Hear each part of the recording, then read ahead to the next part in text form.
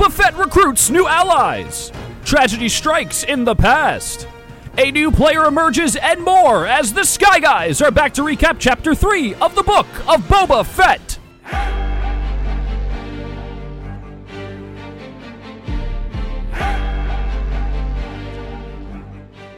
All right, we are back here on the Sky Guys talking about Chapter 3 of the Book of Boba Fett, The Streets of Mos Espa, getting ready to dive into a very action-packed episode in the present, a key moment in the past, as we talk about in the clip show.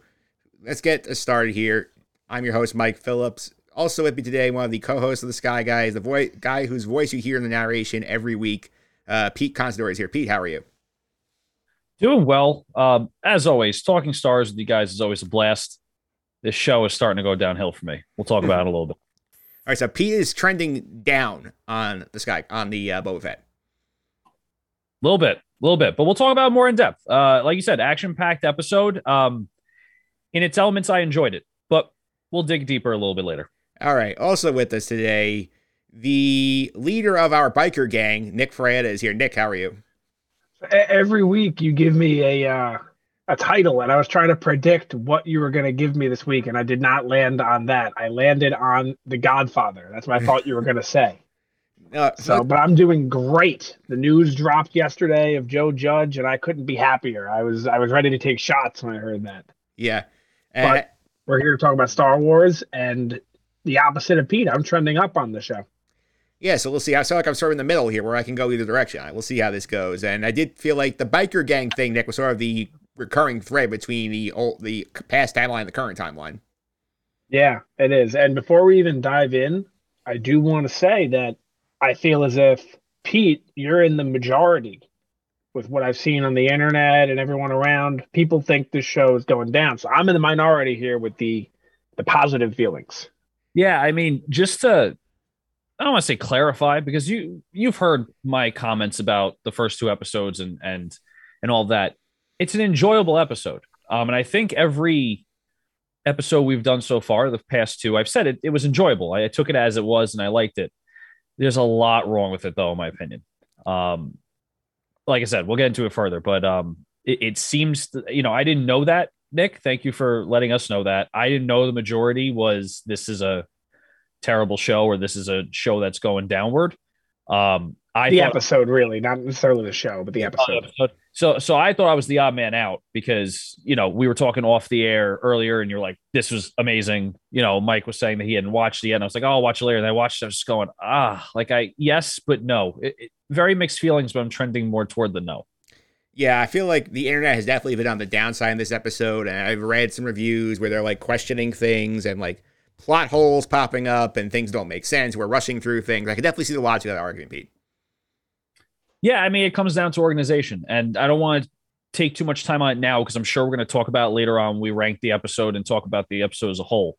But it's kind of playing into a lot of what I said for episodes 1 and 2, and I think I predicted a couple of nuances that we can talk about a little later. All right, let's go ahead. Let's dive into the episode here. We'll start off at the beginning of it where we're getting a history lesson from the Matt Berry droid. His name is 8D8. About the fallout from the sail barge incident, and basically after Jabba dies, he explains what happened to the structure of Jabba's empire, and he says that basically we had 3 crime syndicates on Tatooine take control of parts of Mos Espa, the Trandoshans, the Aqualish, and the Klatooinian. Bib Fortuna grabs the throne, and he's not powerful enough to control everything, so what he does is he ends up just using alliances to keep them together, and he's paying off the mayor, which explains back to episode 1 why the mayor's assistant came looking for a tribute, looking for payment. So, Nick, was this helpful to you in understanding what's going on here? Yeah, absolutely. I was wondering why the Hutts took so long. It doesn't really answer that, entirely, but I was wondering why that. I was wondering why they didn't just kick Bib Fortuna out, how he maintained power, considering he was not powerful or didn't seem powerful at least. So it cleared up a lot. And it made me realize that what I said in the Book of Boba Fett preview podcast, I was just 100% wrong. And that's okay. I said this was not going to be a show about the underworld and the mob. That's what it is. It's a mafia show. Yeah, it absolutely is, Pete. And I want to say, did you take anything out of that like little spiel that the droid gave us about the 5 years after the fall of the sail barge? I did. I think it was smart for them to put that in. Um, 2 episodes too late, in my opinion. But I do think it's smart that they put it in. I think that you learn a lot more about Star Wars that you may not know. You kind of understand what the area is like, how the area is broken up. You get backstory without having to do a 50-minute flashback, which I appreciated. But it was good information to have, and I think it was a great way to pretty much start the episode off. Yeah, it did. We get that little bit out of the way, and then we get the arrival of this local water merchant, Lortha Peel, played by the great character actor Stephen Root. He's been in a bunch of things. I know him basically from 24, season 8, that got off a season where he's Bill Prady, the parole officer in that season. He comes in and basically says, hey, I'm being robbed blind by a biker gang. They have cybernetics. They're stealing my water. Can you fix this? And he says, it's a sign of disrespect to you. And I feel disrespected, that you're disrespected. I was laughing the whole time when this guy's basically trying so hard to con Boba Fett and doing the Mando mission for him. Nick. Yeah, very passive aggressiveness with him. Another thing I want to talk about with what was it? The history lesson was, I've always wanted to know, and I'm happy they finally did something like this, is like, we see areas in certain times of Star Wars, and then we don't see them in other times. For example, Naboo. We've only seen Naboo in the prequel era. We have no idea what's going on there since. I've always wanted to know, like, what's happening at this time period in this place. What does it look like? And we're kind of finding out, like, well, this is what happened in Tatooine after the fall of the Empire. And it's just something that's nice to know. I know we got a little bit of that in Mandalorian, but not really. We didn't get an idea with the crime syndicates and stuff, and now we're getting that information. But to what you were asking about the water guy, yeah, he very, very similar to the way the mayor's what is it called, the Major Dean? I put him in the mayor's assistant, basically. Okay, so very similar though to what he did in episode 1, with the just like the way he acted, his personality towards Boba Fett, and I think they both share a trait, which is what he said: no one respects you. And I think that's why Bib Fortuna was able to rule, is because he didn't expect people to respect him. He just said, the crime syndicates, I'll have allies, whatever. They don't have to respect me. I'm just going to be here and I'll run things over, kind of thing. And Boba's trying to go in and rule the way Jabba did, not with fear, but with respect, as we say. But he's trying to be like a totalitarian leader, if you will, and it's not going to work if they don't respect you. Yeah, Pete, what'd you think about the water guy and his problems here? Were you on to the fact this guy's basically a slime ball as soon as he showed up? I wasn't onto the fact of that. I think he was trying to insult Boba enough to get him to do something. He had a personal interest in it, obviously. He tried to, I don't want to say bribe him into feeling not insulted, but he was like, I'll double my tribute if you help me. And I'll make sure people respect you. I think Boba's downfall in the show is that he's just expecting people to respect him without really doing anything. Ruling with fear, ruling with strategy, fine. He kind of walks into that throne saying, well, I killed the last leader, so you should just automatically respect me. It ain't going to work like that. And I think that's his downfall in this show, in the current part of the show, obviously, and not the flashbacks. I kind of saw it coming where he would probably side with the quote unquote bad guys of the scene, which in theory kind of turns around that the water guy was the bad guy trying to overcharge on water. And he was like, you're ridiculous. Here's 500 credits instead of like the 3,400 credits or something crazy that he wanted. But it seems to me that hopefully Boba Fett is starting to get the idea that he needs to do something and prove himself and not just walk around with a suit of armor and go, well, you need to respect me because I have that throne. It ain't going to work like that. Yeah, Nick, I think Pete brings up a good point here in terms of like Boba Fett talking about like, oh, like I should have respect because I killed the last guy, but the underworld's like, nah, that's not how it works. Either like you make us respect you or you pay us and we deal with you, whatever. I feel like for a guy who's as involved in the underworld as it is, I feel like it's bad writing on the show for him not to be aware of those politics. That's true. That's a good point. Yeah, for what we know, he's been a bounty hunter, and who do they serve? Crime lords, for the most part, for a long time, so he should know that stuff.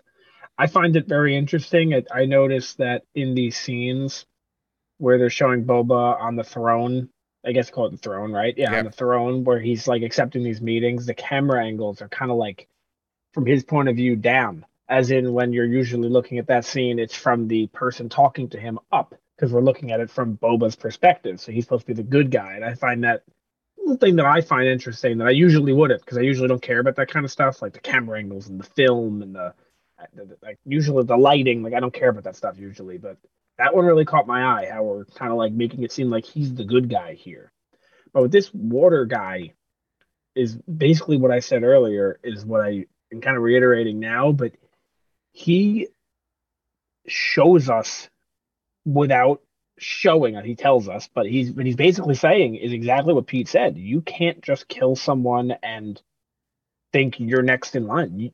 Boba wants to rule with respect, but maybe in order to get the respect, people have to fear you first. Yeah, certainly a great point. And Pete, let's go on to how he handles his problem here with the biker gang kids. And they show up there, he's outside. The kids basically say to him, hey, we don't respect you. Nobody respects you out here. And then he hears their play about how, oh, like, we are working on this, which we don't have work. And this guy is charging us a month's worth of wages for a week's worth of water. And that's one hell of a racket that Lord Appeal's running over there. Yeah, absolutely. And I think that kind of shifts the way Boba Fett looks at the situation. I call that group of kids or group of people the cyberpunk Power Rangers. I giving them different colored bikes just kind of was like, I don't know. It was just too easy to not think of the Power Rangers. But anyway, I think he handles it well, and I think that's the way he wants to rule. Right? We hear it all the time: respect, respect, respect. I think he handles that correctly. I don't think him bullying a bunch of kids with cybernetic advancements saying like, I don't care how much he's charging you, pay him for the water and stop stealing. I don't think that's going to help his cause. I think he's going to need to make allies in the way that he did here, where, hey, what's fair is fair. I'm going to, I scratch your back, you scratch mine now. And I think that's how he's going to start to build the respect. And it may not be the respect of people trying to price gouge or trying to screw someone over, for a lack of a better term. He's gonna have to make those allies with let's call it underworld. He's gonna have to make those allies with the people that may not be considered upstanding citizens. Yeah, Nick, that's a good point. Also, I feel like also Boba plays this correctly here, where he sees the situation, he sees that they're getting screwed, and says, you know what, like the Cyberpunk Power Rangers are more useful to me than some guy who's overpricing his water. I can just intimidate that guy. These guys get useful to me. I think that was a good read on his part to pick them up. Yeah, and personally, I like the characters, and both people hate those characters from what I've seen online. And this is how I think about it. I was thinking about this like 2 hours ago. I'm saying we've gotten to a point now, 2022, where we're complaining about the characters in the weekly live-action Boba Fett TV show. 10 years ago, I would say, I don't care who's in it. Give me that show. Please, I don't care. Now we're complaining about what characters showed up in episode 3 of the show. And I did see a couple people say this, and I do agree. If these people, what are we calling them? The what Power Rangers? What did you say? Cyberpunk Power Rangers. If they were on Coruscant, I feel like it'd make a lot more sense. Yeah. But I'm okay with it. I don't really mind them, but yeah, Boba's recruiting. He's building an empire. That's what you have to do. It was just him and Fennec, and we were at the end of Mandalorian season 2 in that post-credit scene, and we were all like, "Yeah, Boba's in charge now." We didn't think like, well, think about how big Jabba's palace was and how many people were in there, like in Return of the Jedi, like when Luke went there, and when the whole cast was there. There were a lot of people in there. Like Boba can't just rule with 2 people and 2 Gamorrean guards. Yeah, Pete, he doubled his army there in a span of like 1 negotiation session. That's a good job. Yeah, I mean, I have no problems with the characters either. I just calling the Power Ranger just was too easy. Yeah. Yeah. No, I think, look, like I said before, it's smart work. It's work smarter, not harder. He, like you said, Mike, to just echo that, he knows the guy who's selling overpriced water is not going to be any help to him because he already came in with a passive aggressive attitude saying, hey, you need to help me because you're not respected. So he kind of twisted his arm a little bit, kind of like, you kind of need to help me if you want respect. Now that he sees that he got played by that kind of person, he goes toward the more obvious play and he himself pays for the water and says, this is what you're going to take because you're overpriced anyway. And then he offers them jobs to work for him and to be part of his crew. It's smart. It's effective. And I think it would have been bad if he went the other route, or if the writers went the other route where he helped the one guy selling water versus helping the I guess commoner, or like just the random people that are in the town that are not selling things or looking for work or anything like that. I think if the writers went that direction, it just wouldn't have made sense. Yeah, and obviously he does his work. He goes back to home. He goes to sleep. He goes to the back of the tank for our only flashback of the episode, where he goes and meets with the Pikes in the flashback. And the Pikes, Nick, I don't know if you caught this, is that the Pike leader who he meets with in Mos Eisley is voiced by Phil Lamar, who we've heard him before. He did a lot of voice in the Clone Wars. He did Bail Organa. He did Kit Fisto. Nice job by them to bring in a familiar voice for us. I didn't pick up on it at the time, but that's nice. Yeah, that's great. Kind of wondering though, why would you not get, if you're going to get somebody, why would you not get the person who voices the Pikes or a Pike? Whatever, it was cool. And then he goes back and sees everyone slaughtered. But the meeting kind of just said, in a nutshell, I have no problem paying you protection, but I'm already paying them, so I'm not going to pay both of you. Yeah, that's it. And I don't blame the guy. I'm not going to pay two people for the same thing, you know. Yeah, and Pete, he made a good point. Boba is like, hey, like, I'll take care of the bikers. I already dealt with them once. Like, you're only got to pay us, and because it's our land and the Tusken land, you're going to pay them instead. So I thought the approach was correct. Unfortunately, for him, the timing was poor. The timing was poor, but I also think the Pikes kind of knew what they were doing, right? I mean, the Pikes ran into an issue with the Tusken Raiders. At least they thought it was an issue, right? Because they were trying to run the train through their land. And now you have someone representing the Tusken Raiders saying, we'll give you protection, even though they just destroyed their train and made them walk back or whatever. Word of that gets back to the syndicate's leader. They're not going to be like, oh yeah, sure, that's great. I'll pay them because they destroyed our train and threatened us. As any leader probably in the Star Wars universe, I don't think that's how it works. I don't think Count Dooku is going to be like, I'm going to pay the Jedi to protect the, I mean, I know this makes no sense, but like Count Dooku is not going to go to the enemy and say, oh, you messed this up, we'll pay you for protection now. The Pikes are a very, very strong syndicate, especially what we've learned in past movies and shows. Very large syndicate as well.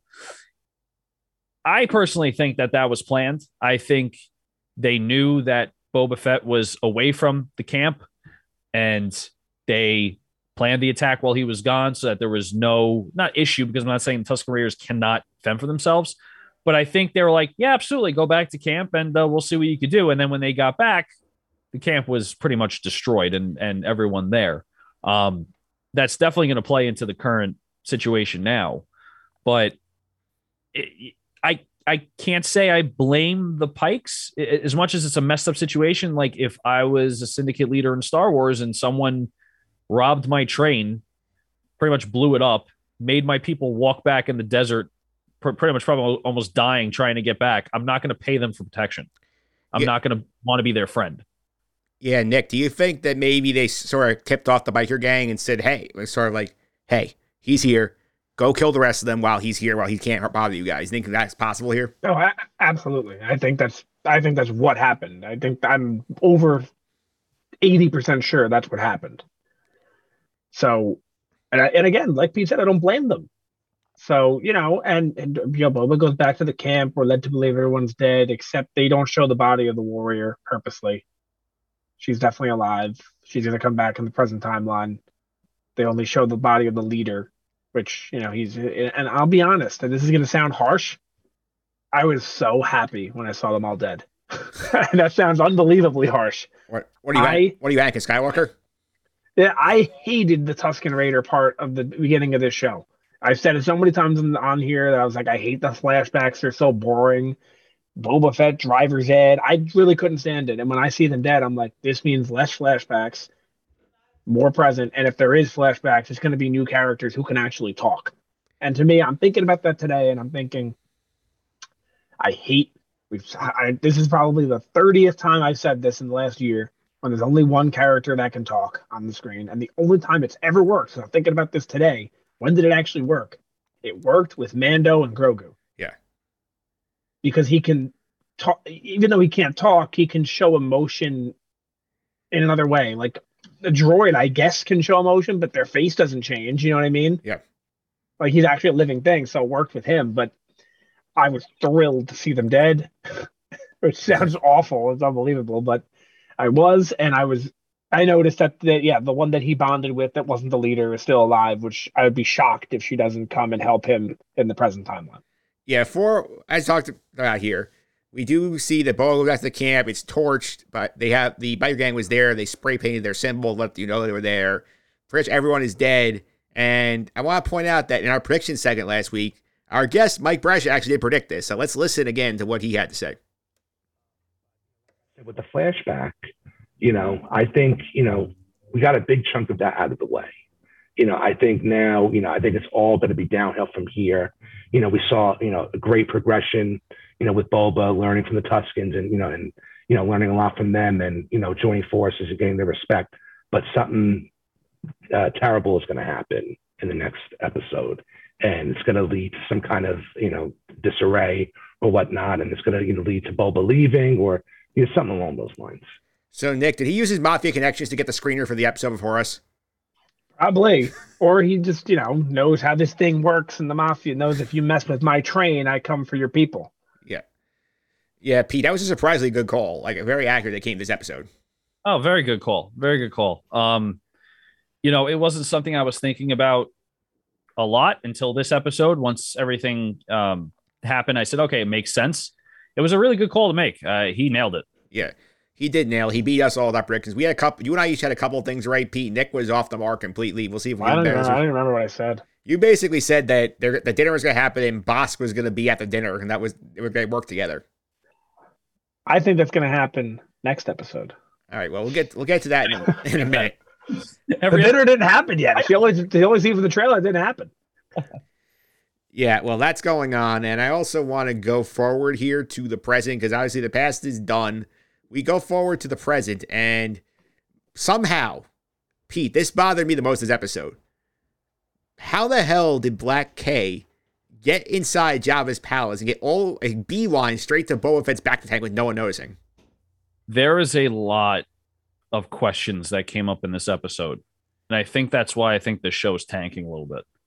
And it has nothing to do with the quality. Well, there are some things that bother me about the quality of the episode too, which we'll talk about maybe a little bit later. The scene was cool. I cannot say it wasn't. One of the better scenes, I think, fighting sequences in the show. But you're right. Where does this guy come from? He just appears. Nothing like Boba Fett wants protection. No one's protecting the place. You don't lock the door. How does this guy get in? So you're right. I don't know. He just shows up. I guess that's just going to be a mystery throughout the season of how that happened. So, yeah, Nick, it's not a good look on Boba Fett there either, because he's kind of asleep at the wheel, where he didn't tell Fennec to lock the door, or had the Gamorreans on guard, had the biker gang on guard. Nobody is watching with the door. I don't think it's crazy. I think it made perfect sense. Boba walked right into Bib Fortuna's castle, and you would assume there's more people in there. There's only 8 people in the entirety of the castle, and we know that Black K has worked for Jabba in the past, meaning he probably knows his way around there. Yeah. So I've seen this everywhere. So this is another example of where, Pete, you're in the majority again. Everyone's saying that, but to me, I'm like, well, Boba did it less than a year ago, and no one's asked any questions, and this guy used to work there, and let's keep in mind, how many people work there? How many of those Power Ranger guys were there? 4, 5? Yeah, 4. 4. Boba's sleeping, so he's out. Fennec and the 2 guards. So there's 7 people total in that entire place. And I guess the droid. So 8 people total, including a droid. I don't think it's crazy. I mean, I play video games. I maneuver all around 100 people at a time to do my stealth attacks. Yeah, but it doesn't feel realistic, though, especially considering that he's already gotten a lesson from the droid about not being respected, and he knows that he's already been trying to kill once. You would think you'd lock the door, Nick, when you go home. Well, there could be more than one door. Either way, I think it's a plot hole. Yeah, at the end of the day, it's possible, right? I mean, anything is possible. I wish they would have shown it because I'm confident that he just snuck through and knew his way around, and there weren't a lot of people in there, so it made sense. But since they didn't show it, your questions are valid. Yeah, Pete, what were you going to say? No, I anything is possible, right? We're talking about a show from a universe where people fight each other with light swords, right? I mean, like anything's possible. I'm not going to sit here and nitpick that. I think it would have been cool to show how easy it was to get in because that can also show how unprepared Boba Fett is, because he just thinks people are going to respect him. I think that would have been a cool character development moment where he goes, "Oh crap! Like I really am not doing anything to show that I'm supposed to be feared or respected or whatever it is." Like purposely leaving the door open or something. Not even that, but like just showing how unprepared you are, right? So like he may think, oh, well, I'm respected. No one dare come in here. Well, look what happened. He just walked in and he doesn't care. So, that could have been cool, that angle. I think it's because they didn't have the time to do every little thing. So they just had him appear. I don't think the scene's bad, but I agree with Mike that a lot of Star Wars movies and episodes, you could definitely say, well, how did that happen? But again, from a production standpoint, can you show every little thing? No, but you got to at least kind of hint that he's around. As opposed to that's just like both waking up, whipping the back tank, he's just there. That makes no sense. You're right. 100%. In my opinion. Well, if runtime was an issue, maybe we could have cut out the driver's ed scene in the last episode and made him say he walked in. Preaches to the choir on that one. But again, that episode was last episode. This was only 38 minutes with the credits. So yeah, like they could have done this if they wanted to. They just chose not to. Right? They could. I mean, they choose to make them 38. They could have just made it 42. Right? Yeah. Does it make a difference? Like, are they allowed? Sure. Right? Yeah, they have. I'm assuming they have the budget. They draw it up. They decide they don't need to show us this. Right, unless there's budgetary restrictions, I can't see them. With them, they're probably that's the least of their worries, right? Well, this is what I was going to bring up when it came to quality. It really bothered me how bad the Pike leader that Boba Fett was talking to, how bad the facial recognition and the way the mouth was moving to fit the words. It really bothered me how bad that was. Yeah, that looked. So, they talking about Star Wars and Disney having a budget, like even if. Make him animated. Make him like Jar Jar Binks. Just take the time and make him animated versus getting a guy to go into makeup every single day and then like forcing a mechanical. Because I'm sure that's all animatronic. Like I'm sure that's not someone actually doing it. I mean, it was terrible. It wasn't matching up at all. People complain about the CGI. I think it looks good. It looks good a lot of the time. Like I think the Hutts look pretty good. I don't think the Pike leader was even CGI. And I think that's what I'm saying. I know people complain about it, but I think that would have been better if he was. The Hutts are CGI, and they look pretty good. Yeah, 100%. I think the problem you bring up here, Pete, I think it's a good point. I think the quality of the shots is inconsistent across the thing. Like the shot of Boba Fett on the dewback or the bantha, like in the middle of the desert, like that's beautiful. That's like an outstanding shot. And then you have things like that where the guy like looks like he's a bad Disney animatronic robot. Like that's not great. If you have the money to make the twins look good. Right. And it seems to me the twins are not showing up anytime soon again in the season.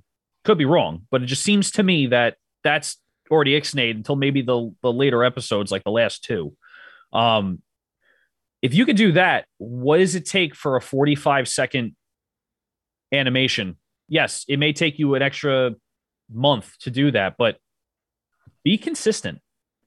We'll talk about it later. But yeah, sorry for that tangent. But yeah. I also want to go back. One thing I forgot, we talking about the Tusken tragedy. Is like I thought they did a good job sort of like hitting you in the feels with it because like Boba, like obviously he's bonding with them, like they become his people to an extent. He's been a nomad for so long. But the thing that bothers me is like we spent 2 whole episodes basically building them up, and then to get rid of them this early just like felt like, okay, why we bother doing that? It kind of reminds me of the Rise of Skywalker in a way. Yeah. Which when, obviously we all think it was a bad movie, but when I saw it, I remember being kind of happy because I didn't expect it to be good. I was like, I went in there thinking this is going to be terrible, and it was. But I was thinking obviously, I didn't like The Last Jedi either. So when I saw them kind of going against that stuff, I'm like, yes, thank you. Like, take that back. So that's how I kind of felt about Tusken Raiders. Like, yeah, take it back. I'm done with you. Yeah. All right. So anyway, the fight, for however stupid it was, how we got there, the fight was pretty good. I mean, we saw like the biker gang comes in and saves Boba's ass. Boba's getting his butt kicked, as Nick theorized last week in the comments that he could basically give him a lot of trouble. The Gamorreans come in, one gets hurt, and Fennec ends up showing up late, saving the day by tricking him into the Rancor trapdoor. And again, like, kind of a lazy way out of the fight, but like kind of when they had to, considering he was going to kill all of them. Pete, I'm fine with it. I think that Fennec is probably the strongest character in the show, from an intelligence standpoint and also from a physical standpoint. I can see Fennec trying to work smarter and not harder. Again, just using that in this podcast twice already. But the issue I have with that whole scene only is that he comes out of nowhere. Yeah. I think the scene is good. I think the fighting's good. I still can't stand that Boba Fett just keeps getting his ass kicked. I mean, that's just ridiculous. But I think Fennec using that trapdoor was just a smart play. It was a smart play. Hey, we're probably not going to defeat this guy. You have 5 guys, 6 guys going after, maybe even 7 at that point, going after him, and nothing's happening. Throw him in the Rancor pit. Just get him out of the way. So I'm fine with it. Yeah, and Nick, I think the one thing about this show is bothering me is, besides also the fact that Boba has not been a good like action like fight character here, is that like I feel like the writers by necessity have sort of sidelined Fennec, aka Min-Na Wen, who is an outstanding stunt person. She can do a lot of stuff. She's funny, quick. I feel like they are kind of like backburnering her to hide the fact that, you know, Boba is not the same guy. He's lost a few miles at the fastball. I think that's hurting the show a bit. Maybe, but so I've heard the exact opposite with the things that I've seen on this episode. People are mad about this fight because if that was, I mean, it was real, it happened, it's canon. But people say if this was real and canon, he would have killed all of them easily. The Black K, that is. Yeah. And they're mad that they put up a fight at all. There's like the people would like he would have literally killed all 6 of them because Fennec wasn't there easily. So I don't know. Like, I didn't read the comics, but I'm sorry, you're not killing the main character and every one of his friends in this episode. Not happening. But I did notice about the fight, which I loved, the whole time, Boba's obviously fighting back, right? He's fighting for his life. He's grabbing all his Mandalorian gadgets. He's trying, they're not working. None of them working. What works? The Tusken Raider thing. Yeah, the stick. Yeah. So he's going through all his things, realizes it's not about that anymore. It's about this. Yeah. Which was cool to see. Goes down into the Rancor pit. That's kind of, that was kind of like, really? He really stood on the trapdoor. He's been in there before. He didn't know what the trapdoor was. He used to work for Jabba.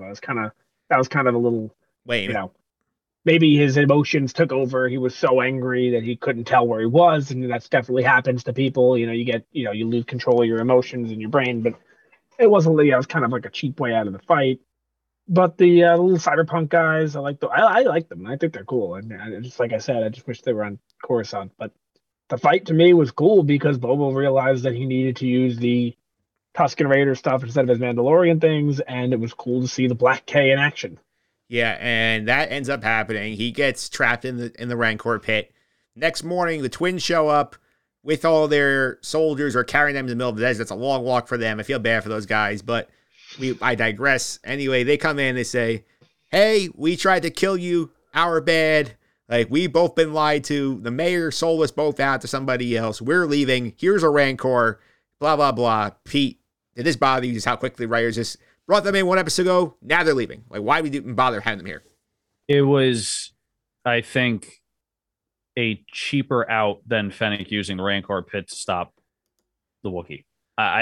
It was just so quick, and just in my opinion, deleted any importance the twins have on this season or even this show. And, I'm sure, maybe even you two may disagree with me. I really think that this just undid episode 2. Yes. Some sort of way. The only thing I can see coming out of this episode that didn't undo, like what wasn't undone in episode 2 was the Wookiee. The Wookiee's going to come back. He's going to be back. But for some reason, this show has done an incredible job of every episode they put out. It's a really good first episode of the season. Yeah.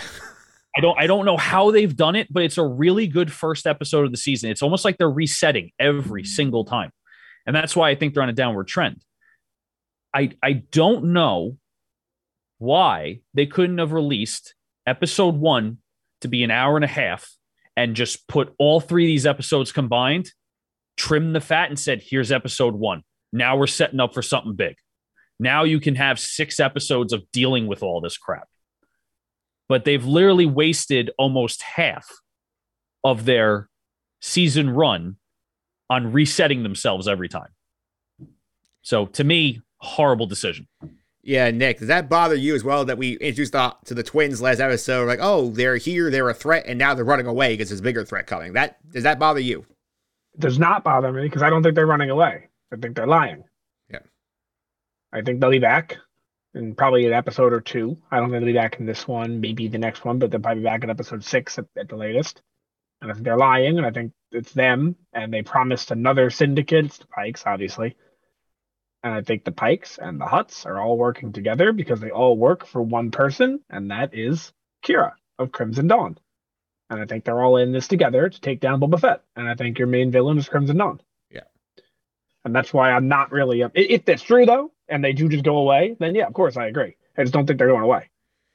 Yeah, and obviously, I mean, we'll get to the Rancor in a minute, but also they bring out Black K, and they're like, hey, here's your Wookiee back. And they're like, you do what you want with him. We're done with him. And I think Pete, at the end, they just let him go, and Boba basically gives advice like, hey, I've been a bounty hunter. Like, be careful who you work for, and just lets him walk away. I feel like it's negligent on Boba's part not to, like, work out some kind of contract with this guy. Say, hey, like I'll pay you. Don't come after me. Help protect me. I feel like it was negligent on his part. It was negligent, but I think it just sets up for a later episode where he comes back and says, hey, you spared me. I'm going to help you.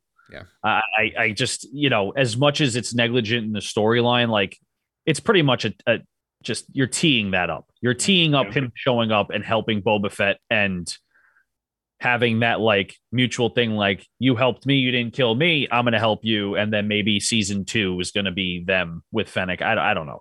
But like, I feel like if they go that route, you can't have like, it would be very redundant, right? Like you can't have 2 main bad guys, right? So the Cyberpunk Power Rangers and also the Wookiee, you can't have both of them have the same kind of plot line that these people were messing up your territory. You're going to hire them. This person's trying to kill you. I'm going to hire you. It's just too redundant for one episode, in my opinion. Yeah, Nick, it's definitely not the last Go ahead, Mike. It's definitely not the last we've seen at Black Cat. He's definitely coming back. No, I'm actually a little confused why he didn't just sign with Boba now, however you want to quote unquote sign, like just say, all right, I'm with you now. But Pete, how do you build a mafia empire if no one's there? You got to recruit. You're 100% right. And I think that if the first episode showed us anything, if you try to betray Boba, he's not going to work with you, at least right away. I don't think he was going to hire the assassin that they captured if he helped them, right? So let's say the only reason I disagree, I know what you're saying. The only reason I disagree is because it's not like they just met. They know each other in the past in canon, and that's why I feel like okay, he were just in with the wrong people now. Like I know the real you, but they didn't go that route, and I guess they're kind of assuming people did not know anything about the character. Right. So I did, right? So even with that canon, unless Boba Fett comes out and says like, hey, we've worked together before. I know this is not you. Come work with me. Different story. It probably could have worked. But again, in a 38-minute episode, which 4.5 minutes of that is credits. So let's call it a 35 or 34-minute episode. If you have the same plot line twice or maybe even 3 times, you're going to be like, all right, like you could do this in a montage. You don't have to like every single time an enemy comes, you hire him. In my opinion, some people may be fine with it, but for me, if I'm seeing that in an episode, I'm like, great. Like all we saw in this episode was him hiring people. Yeah. That are trying to kill him or hiring people that are doing the wrong thing or whatever. I completely understand what you're saying, Nick, and you're 100% right. I just don't know if me as a viewer and also the writers sitting at the table saying, what should we do in this episode thought, okay, the main villain that could do damage is going to get hired in the 3rd episode. Yeah. I think I they feel want. if you don't do that, then you're gonna repeat the storyline. And that's why I would have done it. Yeah, Like I get it that. done with. You see I what I'm saying? that, but I think what they're trying to do, which I think you'll both agree with me on, is they're trying to tee up him coming back and then being a part of the crew. Yeah. Almost like you try to kill me. The Wookiee saying, well, you threw me in a pit and you were going to kill me, but you're letting me go. I'm going to come back and help you when it's needed for the big moment in the last episodes of the season. And then we're going to be a crew. And that'll lead up to the next season. I'm not saying you're wrong in the mindset of why you should have just did it right then and there. If we were in the real world and this was not a show and Star Wars was real and they're like, hey, I need people, 100%, you should be doing that right then and there. For entertainment, they probably need him to come back more episodes later as like a holy crap, he's back moment. And I think that's probably why they went that route in an entertainment standpoint. From a business standpoint of Boba Fett, he absolutely should have tried to recruit him right then and there. Yeah, especially once the Hutts basically say, you know what, like, do what you want with him. You can kill him. Like, he's your prisoner. Do whatever you want with him. I think at that point, that's the time, and logically, you should be striking that deal with him, saying, like, hey, like, they screwed you. Like, I know, like, we started out on the wrong foot, but bygones can be bygones. We should be working together here, not, like, going after each other and creating more problems. Right. There's another thing I want to mention about this point in time in Star Wars is we're led to believe the Hutts have all this power, right? Yeah. From the prequels, the original trilogy, Jabba, the Clone Wars, everything. At this point in time, they do not have power at all. Yeah. Vader murdered almost all of them. Jabba was one of the last ones left. So I wouldn't be surprised, sadly, if Jabba's son is dead, first off. Second off, if he's not dead, he's probably... I don't think they age the same way, like how Grogu, so he's probably still like a little kid. That's why he's not involved. I'm pretty sure Jabba was a couple hundred years old. So that's probably why the son's not there, but they don't have much power anymore. So leads me to believe if they're told by Crimson Dawn, Kira, get out of there or pretend you're getting out of there kind of thing, like, listen to what I'm saying, I think they're going to say yes. They're not going to go against her because they don't have that much power anymore. Yeah, and the main piece of information we get here is that the mayor is in on this. The mayor is working with the Pikes to basically sell out this piece of the land. But before we get there, we spend about 5 minutes with Boba Fett bonding with the Rancor, and we get a lot of Danny Trejo as the Rancor trainer and telling us the story of the Rancors, how they bond with people. Sort of get the explanation for why the Rancor trainer was so upset when the Rancor died in episode 6. And Nick, do we need any of this? Yeah, this is great. Yeah. This is showing us exactly what they did with the Tusken Raiders and Mando, what they did early in the season. We're getting a different perspective on characters that we once knew. And listen to this. If you didn't pick up on it, this episode confirmed the canonization. Is that a word? Yeah. The canonization of the Star Wars Holiday Special. Boba Fett said he wants to ride one of these, and they said he couldn't do it, and he said, I've rode much bigger things in the past. Boba on that dinosaur in the Holiday Special is canon. So, Pete, aren't you amazing news. Pete, aren't you going to watch that now so you have that piece of backstory? No. Amazing news to see that canonized. Nick, kudos to you to pick that up, because I that totally flew over my head. Oh, I loved it. I was going nuts. And in all seriousness, though, I enjoy getting a little bit of backstory on the character. And also, I don't think this is true, but a little part of me is telling me, is it possible that this Rancor works for the Hutts and there's kind of like a trick and he's going to go berserk on them and kind of turn on them? I don't think so. I feel like they made it very clear with Danny Trejo saying, like, hey, like, the first person who sees the Rancor bonds with him, and Boba was him. That's what I mean. Is he works for them. That's really what I mean. Yeah, I think Trejo is more invested in the Rancor than the Hutts. Well, he's a badass actor, so I'm happy to see him on board. Yeah, we're just calling him Danny Trejo. I don't know what his character name was, but like, no, I don't know either. Yeah, but like, I think if we're getting more of him, that's gonna be fun, Pete. I agree. I love that he's in this. I think that was a great casting as well, because badass character, and he can just come out of nowhere and actually do some damage in this season, right? Like he's one of those characters, like you don't think anything of the character right now, but it could be catastrophic. He could mix a lot of things up just by the way he trains this Rancor. Yeah. I think this is the best part of the episode for me. I know that might be like a hot take and that might be like a what, but this is really cool to me. Rancor was always looked at and always seen as this beast, this uncontrollable beast that just wants to eat people and just be whatever comes in my way, I'm going to eat and I'm going to kill and whatever. To see that this is something that bonds with its owner, that can be trained, that you can ride, that you can use in a organized manner. And also, we can't use the word humanize, but gives it emotion. I think this was fantastic. I think it was a great thing to do. I think they did at the right time because I think having a Rancor in episode 1 or 2 would have been very soon. I think with 4 episodes left, you have a lot of time to do stuff with that beast. Yeah, no, I think this part was great. Yeah, Nick, I'm going to throw out 2 things. One, he's definitely going to ride the Rancor by the time the show is over. They're definitely teeing us up with that. They foreshadowed very nicely last week at the Rancor pit having nothing in it. Now there's something in it. I also want to point out here, I feel like we're seeing that Boba's going to treat this Rancor better than Jabba treated his. And I believe that in Return of the Jedi, we've been told that Jabba starves the Rancor, so it's hungry to eat the prisoners. So he throws them down there. That's right. Yeah, and I totally agree. It's just a way to show the difference between Jabba and Boba. And 2 things about this Danny Trejo. One is, what am I supposed to know him from? Because I know him. I just can't think of Spy Kids. Machete.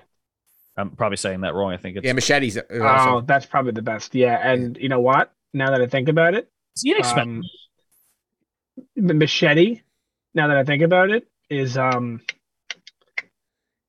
it's Spy Kids, correct? Yes. And what's his name? Did Spy Kids? The one who's doing these Robert Rodriguez. Robert Rodriguez. Yeah. And the thing I wanted to bring up is, do you have any idea, without looking it up? Hopefully, you guys didn't look it up. Do you know how old he is? Who, Danny Trejo? Yeah. I think he's in his 60s. Pete, any guess? I'm going to go 70s. He's 77. Wow. That blew my mind. Yeah, he's in great shape for 77. The Rancors, you think maybe that's the Rancor from Bad Batch? Probably not. No. But probably not. Actually, definitely not. But that's still cool to, I guess, make things canon in your own head, like Rex in the Return of the Jedi. It's not canon, but it's canon in my head. Yeah, this was fun. I did enjoy this the most in this episode, and I did think afterwards we see that Boba and Fennec and the Cyberpunk Power Rangers go down into the mayor's office to meet the mayor again, and the mayor's assistant tries to pull a fast one and says, you know what, like, I'll go get him. And he just pulls the door and just tries to run out the back of this thing. And Pete, that was extremely dumb. That we used that to tee up the chase sequence with the speeder bikes. I'm fine with the chase sequence. I can't stand how this character flip-flops. Yeah. He has gone from a stronger character when it comes to willpower and standing his ground to, I'm going to run because I don't know what to do.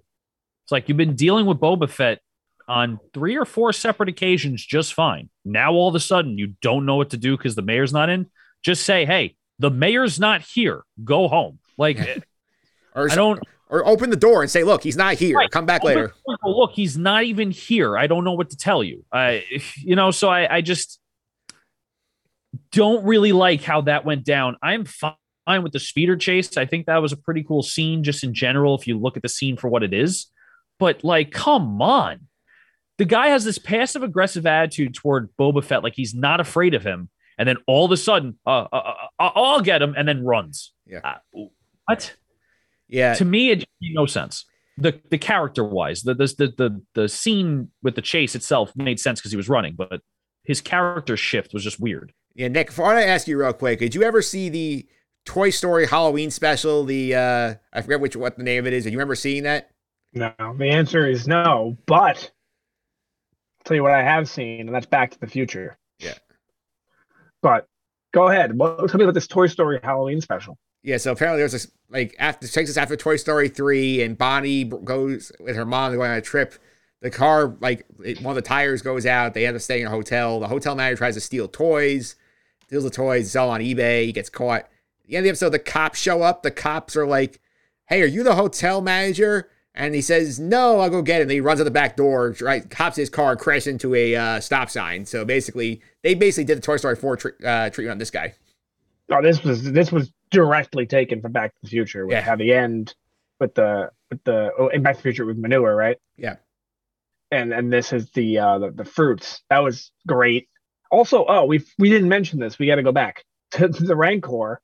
They said that the Night Sisters used to ride them, and then and the Night Sisters, from what we know at this point in canon, are all dead except one of them, and that's the one from Jedi Fallen Order. Yeah. So maybe not in this show, but maybe she's around in canon, which would be nice. But the chase, I loved it, and there were some things about it I didn't like. Like, for example, I thought it was a little slow. Like they literally weren't moving fast, which is just kind of weird. I thought that was kind of odd. And again, people were complaining about the color of the bikes. Like, we really got that far that we're complaining about the color of a bike in a live action weekly Boba Fett series. Which, by the way, is taken immediately from the George Lucas movie. What's it called? American Graffiti. Yes. That's what it's taken from, the colors, because it was taking place in that like diner 50 setting, all the really bright cars. Like, that's why the colors were that way. But this scene, I noticed, no one else noticed this. I looked everywhere online, could not find a thing. First, you see I don't know what you call them, a 3PO droid, Yeah. a protocol droid. Then you see an R2 unit. Then you start seeing all the other droids from Star Wars, and guess what? The mayor's assistant is in a speeder. Do you know the colors of that speeder? I did not catch the colors. White and bright orange, BB-8. Yeah. So they were paying homage to all the droids in Star Wars history in that scene, and I can't believe no one picked up on that. That's a good catch. It looked like BB-8, his speeder, and they crashed through the painting, which was a concept art of the show. That I saw. They crashed into the fruit stand, which is classic fashion of a chase. Like, it couldn't get any more. And it's funny because last week I was saying to you, isn't that a bad thing if you take something right from something? You know what I mean? Yeah. But like, I feel like your answer was, if you do it right and you don't rip it off completely, then it's fine. And in this sense, I see what you're saying. They didn't rip it off completely. They changed it to, well, what is a car chase in Star Wars? It's a speeder chase. And what are fruits in Star Wars? They don't have apples. They have whatever those things are called. Yeah. So I like that. I wonder if it's the same fruit that Hera was looking for in Rebels, Pete. Might have been. I think it was. I'm pretty sure it was. That was the first thing I thought. I wonder if that was that fruit that they had to go to market for, because it looked like it. Yeah, it did. And the mayor's assistant is a terrible driver. He basically gets himself caught right away.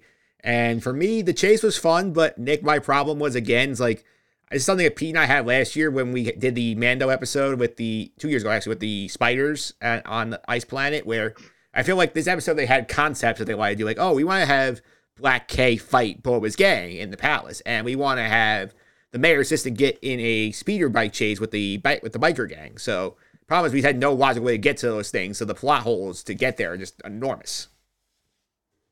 You can definitely say that. And I'm not going to disagree. Yeah, Pete, I think this is why it started bothering us. I feel like this is basically the spider episode from Mando season 2 all over again. Yeah, I mean, I don't want to say go on a rant, but I'm going to talk about how this whole episode is just bad. Yeah. Scenes in it are good, but the whole episode in general is bad, in my opinion. The plot holes, and again, with this character, how quick he is to be like, the mayor's going to hire the Pikes. Where did that come from? You were this confident, like, passive-aggressive aide to the mayor 2 episodes ago. Literally less than 2 hours ago in episode time. Yeah. And now all of a sudden you're squealing? What happened? What the frick happened to this guy? Yeah, it doesn't make sense. Anyway, let's go forward to the end of the episode here. As we skip forward, I think about a day maybe, and then we see a bunch of Pikes show up. We see that shot from the trailer of the ship pulling in, and they're all coming off the ship. And I think the guy with the red bike is spying on it, reports back to Boba, and he says, "We're getting ready for war." That's the end of the episode. And I think, Nick, was kind of a lame way to end the episode. It reminded me of The Sopranos a lot. Yeah. They walk off that ship looking like literally a bunch of goons. And I said it before, a month ago, I said, this is not going to be a show about the mafia and the underworld. That's what it is. He's trying to become a godfather. He's dealing with other crime families. Just pretend they're Italian instead of aliens. That's what it is. It's a mafia show. Yeah. Well, Pete, it is what it is. And I mean, these guys showed up and we've seen them before in obviously some of this show. We saw them in Clone Wars a bit when we saw season 7 when they were dealing with the spice and they were dealing with Ahsoka and the Martez sisters. So, not my favorite characters, but like they do look terrifying, which is nice. I have no problems with the way they ended this episode. And I might be in the minority when I say that. I think it leads up to a good episode number 4. Unfortunately, I think it should have led up to a good episode number 2. I think the Pikes showing up in what's supposed to be Boba's territory is a great way to end it, because now you're like, okay, you could do a lot with this. We can move forward. Boba needs to prepare now that the Pikes are going to be coming in. That's probably going to be the main conflict moving forward in the current timeline for the foreseeable future. Again, there's only 4 episodes left, but I'm doing that right. There's 7 episodes. Yep, so 4 to go. Yep. I always ask, and I keep forgetting. I'm so scatterbrained when it comes to the episode number. But you have 4 episodes left, so I'm assuming that that's going to be the main problem in the foreseeable future of this show. No problems with how they ended it. I'll talk about it in a little bit when we talk about the episode overall. Should have set up an episode number 2 instead of an episode number 4. All right. With that, I think we kind of wrap the episode here. Let's go to now our trackers, which we do every week, and not much movement. I'll go through them real quick. Hondo still at 18 appearances, Nick. We have not seen him yet. I feel like the longer we go without seeing him, the less likely he shows up. Yeah, my guess is no Hondo. I wonder if they'll save him for the Obi-Wan show, considering his bond with Obi-Wan. He's got to be in one of the shows, though, right? Yeah, he's got to be in something. I mean, they put him in friggin' Disney World. He's got to be put in live action at some point. He'll show up again. I don't know when. Maybe, like you said, maybe in the Obi-Wan show. All right. Bo-Katan at 13. The Darksaber also at 13. We're not seeing We're not seeing this. Yeah, I think after this week, I think we just take them off the list. I think just to save ourselves a little time, Pete. Yeah, unfortunately, the way this season's going, which is fine, I don't know if we're going to get any major callbacks to other Disney or any Star Wars plots that are going to be in our tracker. I think it's kind of on its own now. Yeah. Look, who knows? I mean, they could do something wild. I think the only thing we're getting is we're going to see Emilia Clarke, and I hope we're going to see Harrison Ford. But I don't think we are. I think there's a small chance. I still think we're getting Cat Bane. I just don't know when. I think we are going to I do too. I do too. Yeah, our character draft, I'll throw it up here a second. Obviously, no movement yet, but I think the further we get along in this, the more likely is that I'm going to win this thing. They're going to win 1-0. Yeah. All right. Also, other trackers here. Anime characters. But we can't even blame ourselves, because so far there's only been one. And no one was drafting the random lady from Mandalorian Chapter 5. Yeah, we'll get to that in a second. So we'll get to that. Yeah. No animated characters this week. No appearances from them. We have no more ruling with respect yet, Pete. I wonder if we overrated that after the trailer. Well, they kind of overrated it themselves, and I think that's probably why we thought it was going to be so prominent that he's just going to keep saying it. I think we're going to hear it by the end of the season, though. I don't think we're done hearing him say rules of respect. Yeah, he's showing it a lot. He's just not saying it out loud. He's doing the actions that would, but he's just not saying those exact words. I feel like there's going to be a time where he's arguing or explaining to the mayor or someone who's trying, leader of the Pikes or something, where he's going back and forth and they're saying like, you're weak, you don't rule with whatever. And he goes, I rule with respect or something like that. Like it's going to be some like monumentous thing. And that'll be like the last time we hear it. Yeah, I think, as Nick said a couple weeks ago, I think whenever we had that meeting we saw on the trail of the dinner, I think that's going to be when he says it again. Yes. I do think, Mike, I'm getting a little worried about something, is that, hold on, finish the trackers first, and then please come to my worry. Yeah, so the last one here, the Mando tracker, we did update. We got one because during that flashback when Boba goes into Mos Eisley, we see in the background Peli Motto, the mechanic from Mando, walking in the background with her 3 droid workers. So we got one on the board, Pete. I did get that right. We got a tracker updated. Yay. I didn't even catch that. So, well, it's actually really huge scene. Yeah. When you see her, it seems like nothing, right? But it's actually huge because you see her walking in the background. It's not about her. Who cares if she's there? We get it. You see them putting the stormtrooper helmets down. Yeah. That tells us that during those flashbacks, we have now passed the Return of the Jedi. Yes, we've had The Empire has fallen. So that shows that some progression in the timeline, as in when he first came out, we're led to believe that during the events, we're now after that, possibly a couple days to weeks after that. I caught the whole stormtroopers on the helmets on the stakes. I just didn't catch the character. Yeah, it's like Yeah. I saw She was I in the saw back. I saw the droids, and then I saw her walking. I go, oh, that's the lady from Lando. yeah, as I saw the droids. I said, wait, is that her? And I went back and checked on a recap. I was like, yeah, that's her. So good job of them sneaking her in. Was that not even have to get the actor in there? Yeah. All right. That just shows that we have some sort of continuity and shared universe here. Yeah, and do you want to do the MVPs first? Or you want to go back to your concern first, Nick? We can go to my concern. My concern is that this show has an overwhelming feeling of there's something bigger, right? Yes.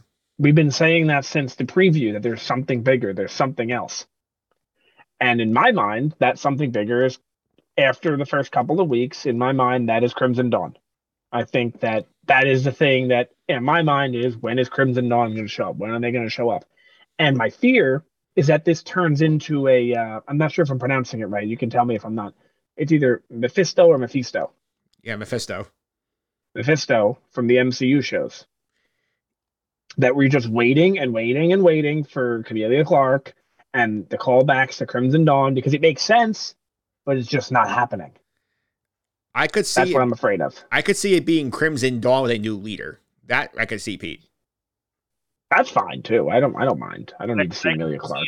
I would be a little disappointed if they did that though.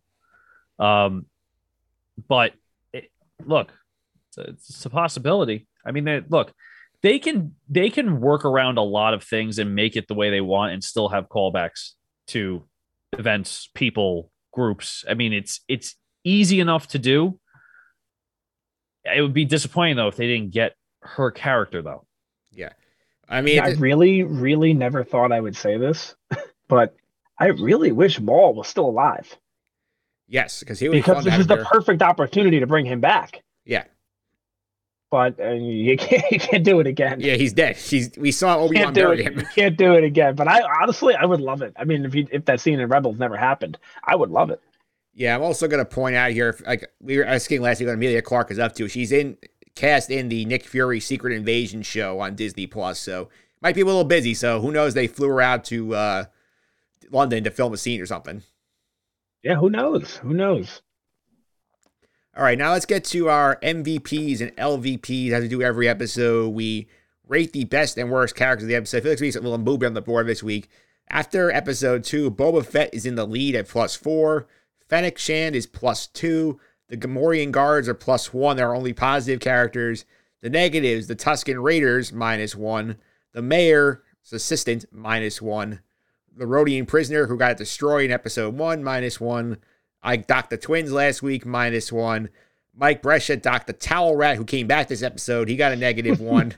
And Madame Garza is dragging down to the bottom here at a -2. So let's start with our MVPs. Pete, who was the MVP of this episode? I don't know. The Wookiee was really cool. He did what he was there to do, but like I don't know if I can give an MVP for the episode. I mean, the coolest part for me was learning about the Rancor, and I feel like the Rancor is going to have a lot of. You give Danny Trejo the MVP. Yeah, but it's hard. I don't know who to give the MVP to. I feel like everyone was equal. I feel like everyone was a little underwhelming. The show has been a little underwhelming for me, and we'll talk about that when we get to the ranking. But I don't know. Do you want to go to Nick and ponder on it a minute? Yeah, could you go? Because I really don't know who to give the MVP to. Controversial answer. I think the MVP was Boba Fett. Ooh, interesting. I do. I think Boba showed a little bit of being a badass and showed that he is involved and he's ready to take the next step and be the mob boss. He's not about it. See, I'm learning this now as the show's going on. It's not about the bounty hunter Boba Fett. That guy is gone. Sorry to us as children who loved him. That guy is over. He is the new Godfather. He's not doing the dirty work. People are doing it for him. I know we don't want to see that, but that's what it is. Pete, you need more time. I can go if you need more time. I'm gonna give it to the Cyberpunk Power Rangers. All right. I do like those characters a lot. I make fun because I don't know what else to call them, and I just the colored bikes and the animatronics. It just was too easy. But not animatronics, the cybernetics.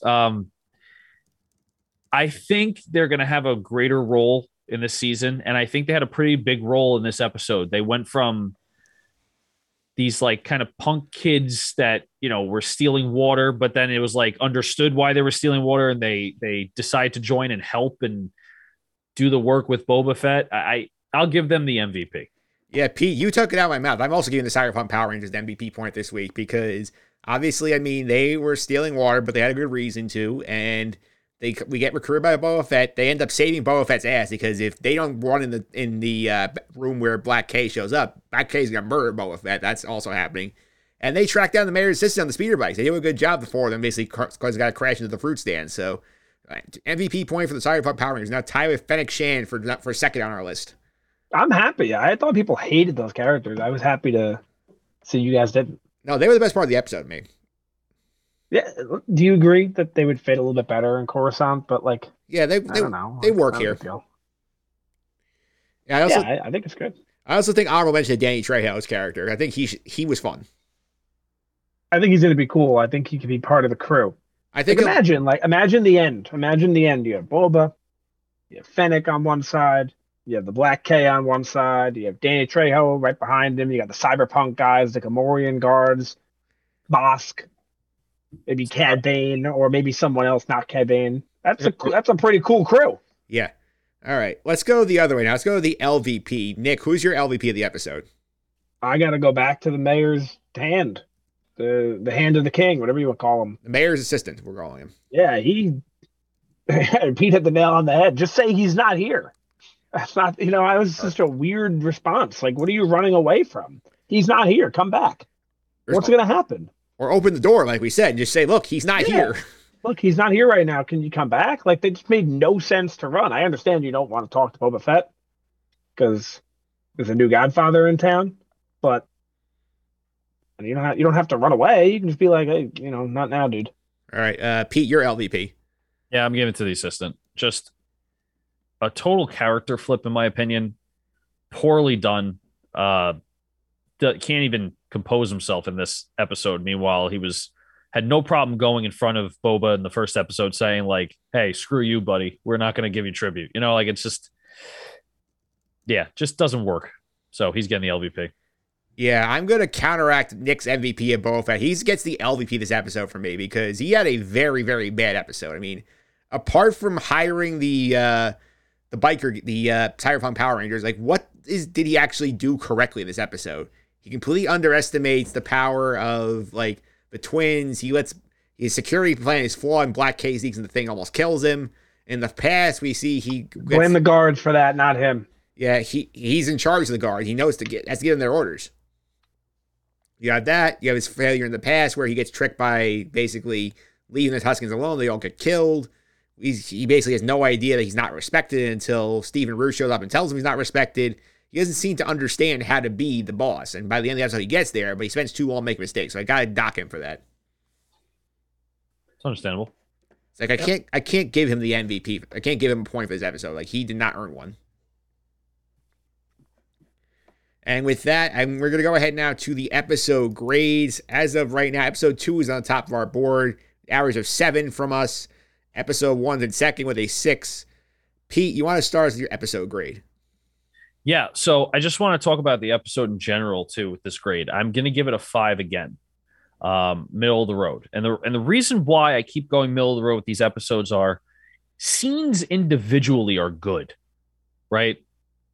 This episode, the scene with the Wookiee, the scene with the Rancor, the speeder chase, scenes separated, not in the episode, good.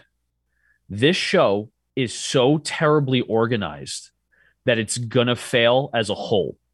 And the reason why I say that is because if this kind of organization was in a Star Wars movie, which it kind of was, right? Episode 9. Everything was just thrown in like, hey, this is happening, this is happening, this is happening, this is happening.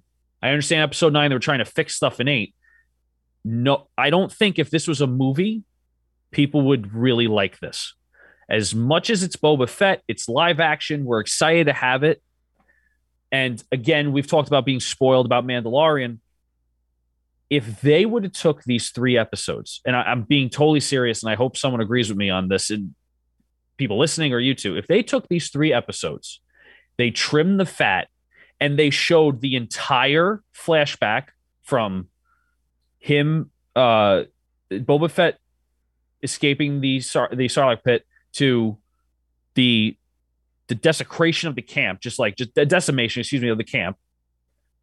If they showed the assassins trying to get him in the city, they showed the twins coming and leaving, they showed Black K, they showed the Pikes coming, that ending would have set up episode 2, and now you have 6 episodes to work with all of that. Could have had an hour-and-a-half season premiere. Could have used these 3 episodes as the first. In my opinion, these episodes reset themselves every single time. I feel like I was watching a first episode these past 3 weeks, and it doesn't work when it comes to week to week.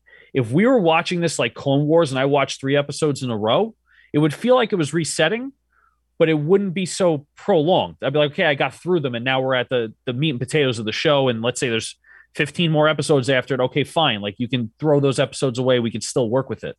I cannot see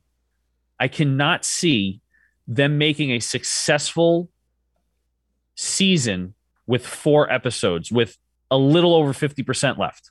40% of the show has been organized terribly. And if 40% of a movie was organized this bad, I don't think we would sit here saying this is a great Star Wars movie. I don't think we'll be sitting here saying, well, this scene was great. Yes, the scenes are fantastic. The budget and where they put the budget could have been better allocated, right? Like, so we talked about the Pike leader that Boba Fett was talking about. Like, that was just terrible. Meanwhile, the twins look phenomenal. I do like the CGI as well as Nick does in this show. They have not capitalized on what they could have done. This all could have been done in episode 1 as an elongated episode, trim some fat from those 3 episodes, and then you have 6 episodes to work with this and keep going farther and keep going farther. I can't see how, if you look at the seasons as a whole and only 4 out of the 7 episodes are good, you could say it's a successful season. If this was the Clone Wars and we were watching it, there was 20 episodes and 11 episodes were good and 9 of them weren't, I don't think everyone would be like, well, yeah, this season was great. No, the 11 episodes were, the 9 weren't. They shouldn't have been in the season whatsoever. And that's just my opinion. I mean, obviously, people are liking it. People are not liking it. I'm going more of the organization of the show, not the content. I think if the content was organized better, this would have been much more enjoyable, these first 3 episodes for me. All right. And I think your point's like, you kind of want what Bad Batch did, where they had the 70-minute premiere where they gave you a whole bunch of stuff and they set you up. Okay, here's where we're going. Yeah, it's not even that I wanted an hour and a half or 70-minute premiere. I just think if they would have taken these 3 episodes, trimmed the fat, and got out of the way in episode 1, it would have made for a more organized and make more sense for the season. Because if you end the first episode with the Pikes showing up to his territory and Boba Fett's like, oh crap, I got to do something because no one respects me and now the Pikes are here. Now you get 6 episodes of building allies, trying to fight the Pikes, trying to figure out what's going on. Not 4.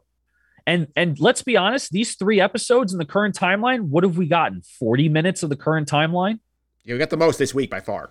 Right, we got the most this week, which was good, but we got maybe 40 minutes of the current timeline. So it's totally cool that they're doing callbacks to his Tusken Raider times, right? So he uses the stick. He is meeting up the Pikes again after he tried to meet with them with Tusken Raiders. Like, the content is good. They did not organize it well. I think they missed the ball on this one. Nick, your grade. I giving this episode an 8.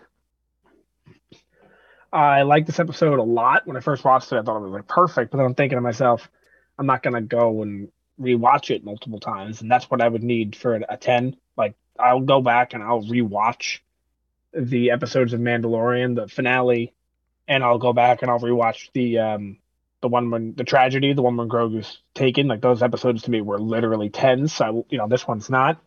But I thought this episode fixed any issues I had with the show, which was I thought way too many flashbacks. I don't care about Tusken Raiders. I want to see what the bigger story is that's connecting to Star Wars, and I got all of that. Now we're going to see much. We saw much less flashbacks. We didn't see any Tusken Raiders. Maybe what, 30 seconds before you drove away on the Bantha, Yeah. and the bigger thing is the Pikes, which I hope leads to Crimson Dawn, but we'll see. And that's what I wanted out of the show, and that's what I got out of the show. And I'm beginning to realize what this show is. It's not the show that I thought it was going to be. A Bo-Katan going around with the Darksaber with Grogu and Mandalorian on jetpacks. It's a mafia show in Tatooine that, for now, is a mafia show until something like Crimson Dawn shows up at the end of the season, and you say, "Oh, wait, that's our big connection to the Star Wars universe." So I'm starting to grasp this show for what it is, and I think because I'm doing that, I'm liking it more. Like you mentioned, how you didn't like Boba Fett in this episode, and to me, the reason I did because I'm taking him for what he is now. I think. Yeah, I'm actually going to be lower than PS. I'm giving this a 4 this episode. Like, the more I stay with it, the more it bothers me because, again, it sort of goes back to one Pete and I had last year when we did 2 years ago, we did the Spiders, where they have ideas for action sequences that, okay, we need to get here. We need to get to this fight with Black K ambushing Boba in his palace. We need to get to the Cyberpunk Power Rangers chasing the mayor's assistant in the speeders. But how we get there is very dumb. The flashback, the choice they made there bothers me because, again, we spent 2 whole episodes basically learning about his connection to the Tusken Raiders. We learn a lot about them. We see him emphasize them. We just throw them away so you don't need them anymore. And to me, as Pete said, the problem I have is that, like, we basically run the same plot in the main timeline 3 episodes in a row, and we advance nowhere. And as all we got is the same thing happens. Boba just gets disrespected. He gets a handful more people who come with him, and took us 3 episodes to get something to happen in this main storyline, which to me says they did not have a lot. And that's a problem I'm worried about this show, is that there's not a lot here to work with this show. I think that I agree. I agree with that. Because I think the fact that he had so many flashbacks, they're padding out the episodes because there's not a lot here. And there's one nugget that they're going to do with this show that connected to the Mandoverse and push the Mando story forward that they couldn't waste time on in Mando. So instead of doing it in extra Mando episodes, we have a whole show built around whatever this one concept is. And that's bothering me. So 4 for me. I think more the fact that there were good moments is not enough to push the whole thing forward for me. I agree with that. I think that 2 things could have benefited this show. Number one is, as Pete mentioned, you could have condensed these episodes into like 1 or 2 or, whatever. And another thing is, if this show was 15 episodes in the first season instead of 7, I really wouldn't mind that much. So like that's what's leaving me not making it better. So to me, because I mentioned it hit all the checks that I wanted in the episode, and that's why I liked it. But there are glaring issues with it, and that's a glaring issue that I thought. Remember how I said last week when we came on that I hated episode 2, but then as time went on, I started to like it. All the things that you just mentioned that you hated are the things I was feeling last week, and then I was like, okay, they're just not going to go in that direction, no. And then they kind of did, and it made me realize that again in a way, like, what I'm saying? I didn't pick up on it till now kind of thing.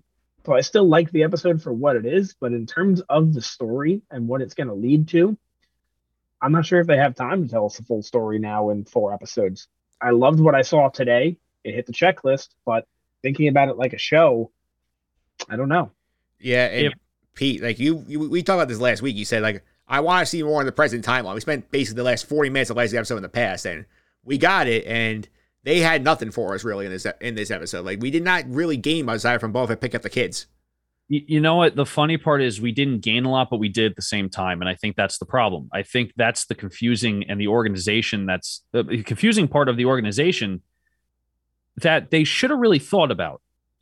If they would have done what I suggested and made, maybe like Nick said, the first 2 episodes like this, you have a lot more traction now to say, okay, we set up how important the Tusken Raiders were to Boba Fett. We set up that there is no respect for Boba Fett and that the mayor's going to the Pikes. You can set that up in 1 to 2 episodes and then have just a complete banger of the rest of the season, right? I mean, like, it just, yes, you may not have every little scene be great. The problem is I feel like I'm watching the show in scenes. and not as a show. And that's what's bothering me. Mandalorian was slow, but at least everything connected and had a timeline. It was slow. Every scene was not, oh my God, this is great. But it made sense why everything happened in season 1 of Mandalorian. This show, every scene individually is not a bad scene. Granted, if you want to make the argument, Tusken Raiders, they're not really speaking. There's only one speaking role, so that's tough to follow. Nick, I completely agree with you on that. But every other scene you watch, it's like, okay, they can do a lot with this. But then they don't. They just reset it the next episode.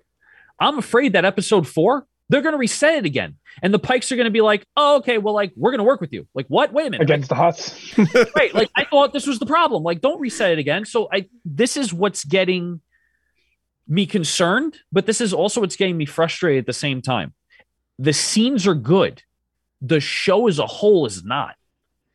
Yeah. And I can't give the show.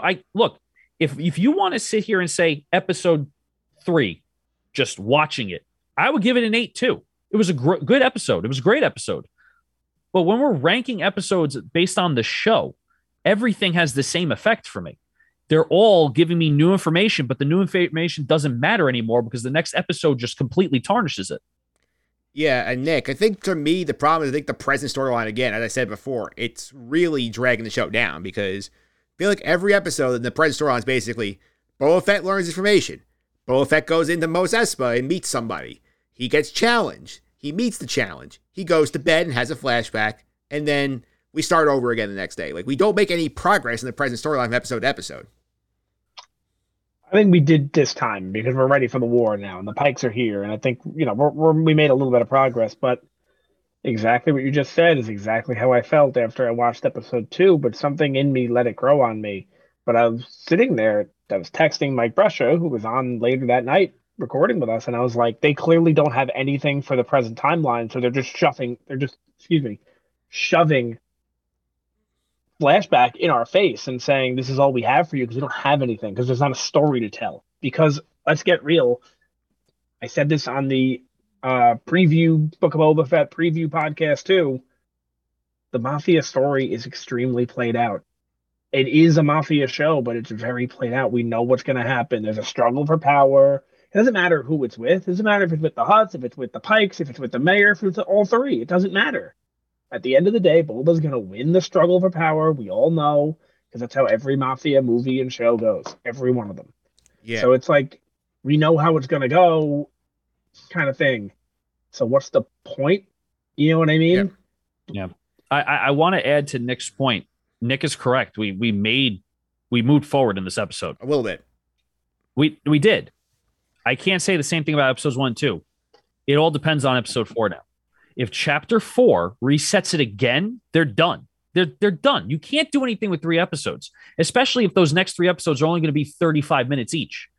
If you continue what you have now in chapter 3 and give us 4 52-minute episodes, fine. You can make it, even if certain things are rushed, but we're not getting 4 52-minute episodes. I will get 1.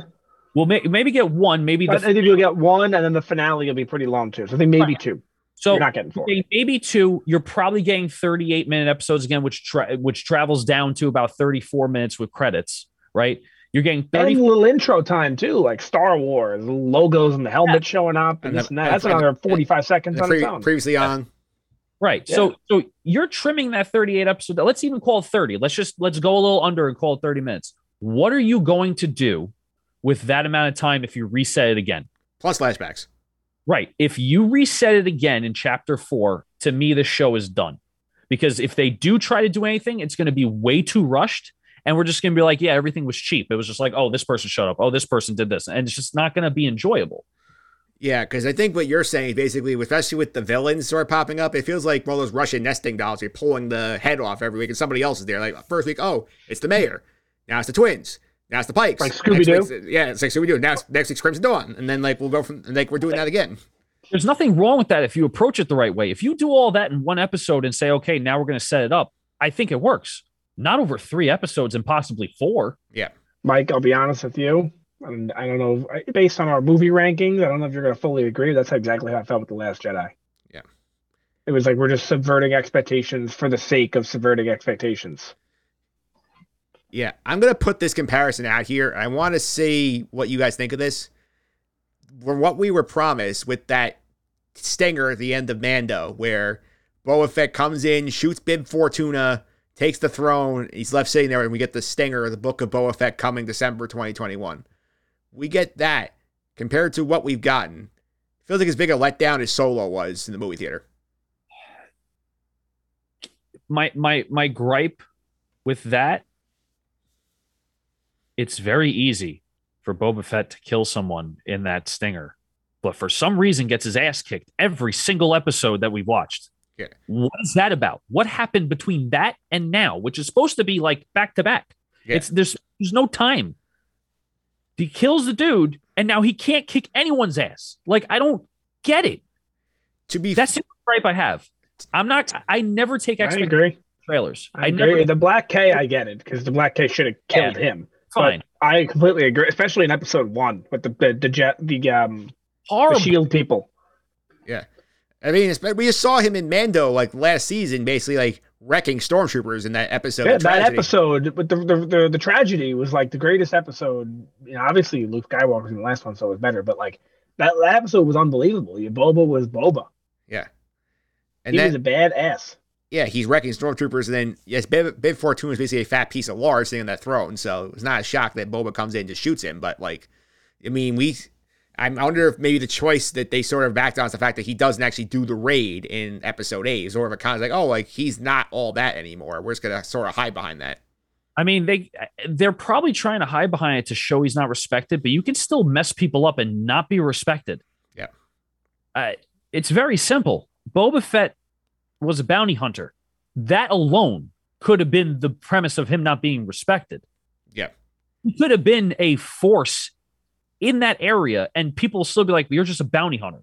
Like, it's very easy to portray no respect. You don't have to make him weak.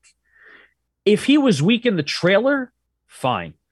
But you have him doing an amazingly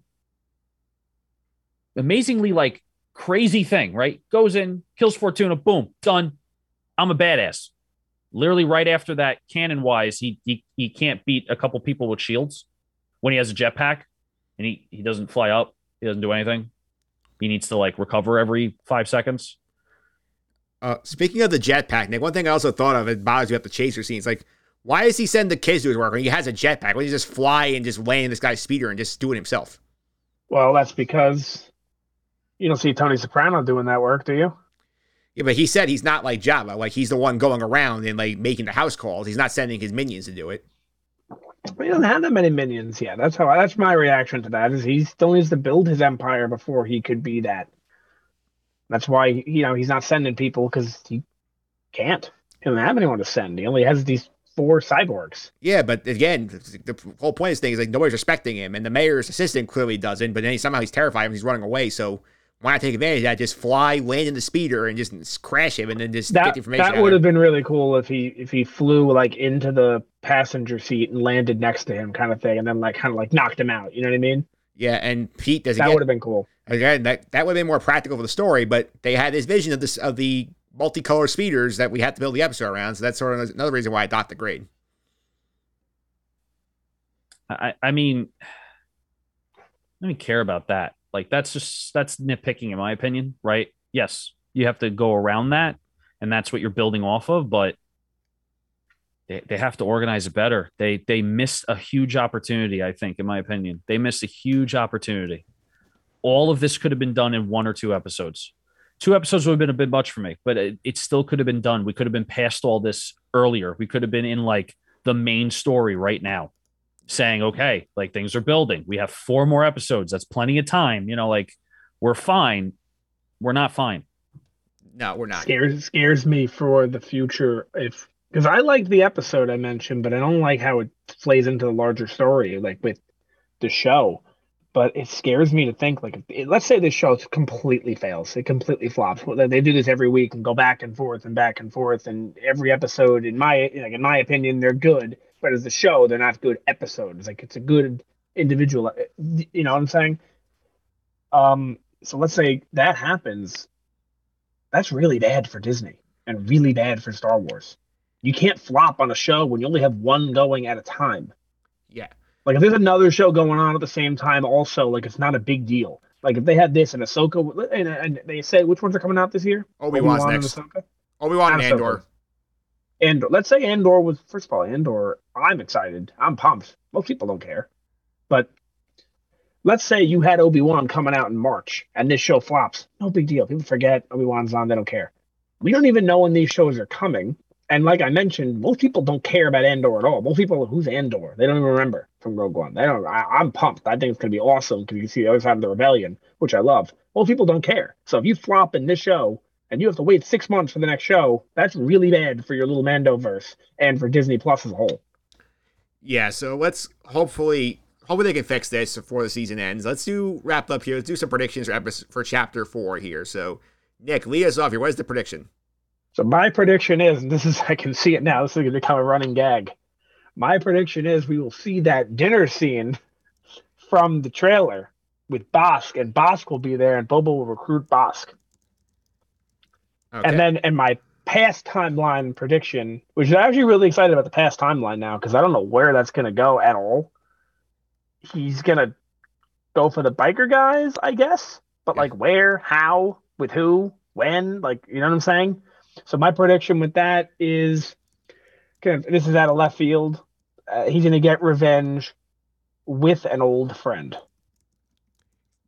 Do you have a specific prediction of which old friend? Cad Bane. So this is your Cad Bane spot. Yeah, I feel like it makes more sense if he's in the past than in the present. All right. I don't know if you disagree or agree with that. Pete, is your prediction going to be that we end up resetting again in chapter 4? So I don't want it to be, so I'm not going to say it into existence. I'm going to say that in the past, my prediction is the same as Nick's, but I think Fennec Shand is going to be involved. I think this is where Fennec and Boba kind of meet up. Cool. But I think Cad Bane is a really good pick as well to show up in the past. I think Nick's right. I think if they're going to do anything with Cad Bane, it probably makes more sense for him to be in the past timeline than the present. Present would still be cool though. Present timeline, I think that we're going to move forward, but I don't think it's going to matter. I think we're going to move forward where we're not resetting and we're going to stay with the same plot, but I don't think we're going to move forward enough that 3 episodes is going to make a good end of a show. So you're thinking we're going to stick with the Pikes for a little bit, but we're not going to make a ton of progress. Right. We're not going to make much progress. We're going to stick with the Pikes. We're going to get maybe the same format. We might get a fight scene or a conflict, like, maybe like what Nick was saying, we have that finally dinner scene. Maybe the Pikes are involved in that dinner scene. If that's the case, if he's sitting down with the Pikes, I feel like we're not moving forward. Like if he's having a nice conversation with them. So I think we're going to stick with the timeline, but we're not going to move forward that much.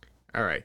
I'm going to say in the present, we are definitely having the dinner because they not give away those 3 factions for S's and giggles at the beginning of the episode in the history lesson. It's like, those will be the 3 parties at the dinner, and Boba Fett's going to be talking to them saying, hey, these guys are coming for all our heads. We need to unite as one group in order to take them on. So that's going to be the thrust of the dinner, is that we're going to try and unite the clans, basically, to go against the Pikes and try and build his army that way. That's the purpose of the dinner. It might be a lunch. We don't know. Well, I mean, like, we don't know what time of day it is. And now that I'm thinking about it, I want to call it the meal. Yeah. So the Last Supper, basically. Yeah. Yeah. So that's going to happen, that the Last Supper happens, that he's uniting all 3 clans to basically say, look, they're coming for our heads. We can fight each other. We can fight them together and respect each other. Blah, blah, blah. Rule of respect comes back. I think that's going to be the present timeline. The past timeline, I'm going to go ahead and say that, I think honestly the biker gang thing makes a lot of sense. I think Cad Bane will be there. I also think that we're going to get the ship next week. I think we're going to see him grab his ship, and that's how he goes. He picks up Cad Bane. Cool. Another thing with Cad Bane, you have to have him in the past. So if you have him in the present, he either has to die, or he's got to become a regular, or I don't know, you're going to write him off in some way. This doesn't make sense. If he's in the past, it's easier to just say, and then they went their own ways. Yeah, you know what I mean? Yes, you kind of want, because he's kind of a guy, you don't want him being on the payroll where he's always there. You want him just kind of coming and going on his own will. You can have both. right? So they set that up with the Tusken Raider warrior that you don't see the body, right? So maybe Cad Bane shows up in the past, and then at the end of the future timeline, there he is helping Boba. Yeah, you have him, like people who were in the past then disappear, reappear at the kind of like in Mandalorian. Bill Right. Burr was gone, you didn't see him, and then all of a sudden he's back. Right. So it could be done. Do they have enough time to do all of it? I don't know, but could be. Poor Bill Burr. I mean, I have no idea what that character's name is. To me, he's Bill Burr's character, and he always will be. Mayfeld. Mayfeld, that's right. Yeah. I also gonna throw one out for future episodes. It may not be this episode. I think we are getting Timothy Olyphant back at some point as Cobb Vanth because he is on Tatooine. He's not that far away. We should see him at some point. I don't know when it'll be, but we should. It should be the past because he had Boba's armor at one point. Oh yeah, I don't know when, as in like what episode, but yeah, I agree. I think probably towards episode 5. Do you think this? So this is 7 episodes. I'm assuming we'll have flashbacks in every episode, at least a little bit. Yeah. Do you think the episode 7 flashbacks will be catching us up to Mandalorian, or do you think they're going to leave that for a season 2? I don't think there's going to be a season 2. I think they intend it's sort of a limited series because I don't think they have a lot of meat on the bone there. I think they know this is sort of a one and done. We're repurposing the movie. I agree, but they could. I don't know if they want to continue this Mandoverse. I don't think this is the last we see of Boba. I think this is sort of I guess what Marvel tried to do with Defenders a little bit, where sort of Iron Fist had his show and it sucked, and then they tried to stick it in Luke Cage and he was better there, but not much. So I think this is kind of what happened with Boba. This could also be a origin story and what he's doing while helping Mando. Yeah. Right. Only this season you get to see how he escaped. You see all the flashbacks. You see what happened from then until the Mandoverse, and now he's just going to be a Mandalorian, and that's all we're getting. Because if they're struggling this much to start a storyline, right? It's taken 3 episodes to start a storyline. I can't see them putting out anything after a season 1. And if it is, it's probably only going to be another 6 or 7 episode season, and probably going to be stretched thin. Yeah, like I said, I think this is sort of like the WandaVision model where it's going to be one season, tell a story, and then he pops up elsewhere. I don't think we're getting that's a shame. I was ashamed that that's not going to go on again because WandaVision was awesome, but it can't happen. There's no vision, But I think it's going to be the same way. Too. I think Ahsoka is going to be a 1 season and done. Ahsoka's, I think, was different. We're going to want more. Like this one, I think we're going to be okay, we're fine. We're going to want more, but I think they're going to just keep playing into the Mandalorian. I don't know if they can keep up with the Mandalorian and the Book of Boba and Ahsoka. I just feel like it's going to be a 1 and done for Ahsoka, maybe 2 and done for Ahsoka. I could be completely. Yeah, I kind of agree. I kind of agree. I love Ahsoka, but how much of Ahsoka can you have outside the Mandalorian, plus having her in the Mandalorian? I don't know how she's going to be in there, though, because, literally, she made a point in her one episode where it's like, I can't train this kid. Go find someone else to do it. So she has her own sort of separate adventure. I look, there's going to be a season, maybe 2 of Ahsoka. I don't think there's going to be another season of this show. Yeah. Andor is not part of the universe. And Mando, I think we're getting 1 more season. And is that it? Is it over? No, I think Mando, they're going to keep that going for a while. That's been the most popular one. I'm a little worried about Mando without Grogu. Yeah. I'm a little worried about that show without him. Yeah. Because they wonder, they could get away with a season of him doing the sort of, I'm ruling Mandalore unintentionally, and Bo-Katan wants to kill me to get the sword back. I could have a season of that, but I don't know how much more you're going to push the envelope on that. That's what I'm saying. Without Grogu, you had the Mando stuff, like the Mandalore stuff, and that's great. Bo-Katan and Sacha Banks and all those people. And Mandalore as a whole at the planet, like we all know from watching the Clone Wars, weren't those the best episodes? The ones that were on Mandalore, those are awesome. Yeah. But after 6 of those episodes, let's call it an 8-episode season, 6 of those, then what? You don't have Grogu. You don't have. I don't know. He was a huge part of the show, Grogu. Obviously, so many people watched the show because of Baby Yoda. Yeah. All right. I think I have an epiphany. I want to end the episode on this one. Sort of my theory here about where we're going with Book of Boba here and how this ties into everything. And I think we are going to end up sort of doing the Matryoshka doll again, and the Pikes are going to end up being revealed to be the lackeys for Crimson Dawn. It is not going to be Kira running Crimson Dawn because they could not get Amelia Clark for whatever reason. I think that the person who's pulling the strings of Crimson Dawn now is going to be Thrawn, and that's how we tie everything together. Ike, I love it. I'm okay. That's like the only person in the world I'm okay with it not being instead of Kira. And what do you think he'll grab the Infinity Gauntlet too and say, "I'll do it myself"? Yeah. Well, wait a minute. So this actually would make a lot of sense, Mike, because if you can get Boba and Mandalore, like if you can get Boba Fett attached to Grand Admiral Thrawn at some point, you now have Ahsoka, Sabine, I'm sure Bo-Katan, and Boba Fett going after him, and Mando has, I'm sure, some stake in that too. You put everything into Mandalorian, you just keep going Mandalorian into that Thrawn situation. Yeah, I think that's our nugget. That's what we're going to try and push the ball forward here. That Thrawn will appear at the end of the season. That would really be fantastic. That'd be amazing. Where he's the guy behind the guys who are trying to just grab all the Underworld assets and make a move. Because remember, there's no more Empire.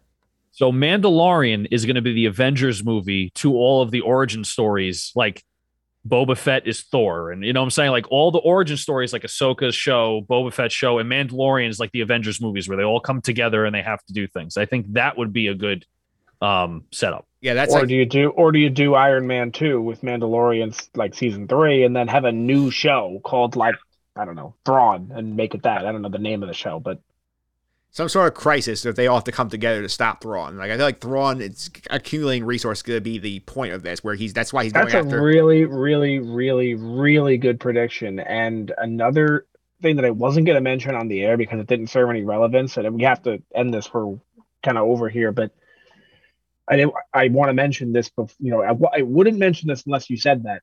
Is everyone that I've read and I watch a lot of like reviews on YouTube and read are prepared for the night when we do this.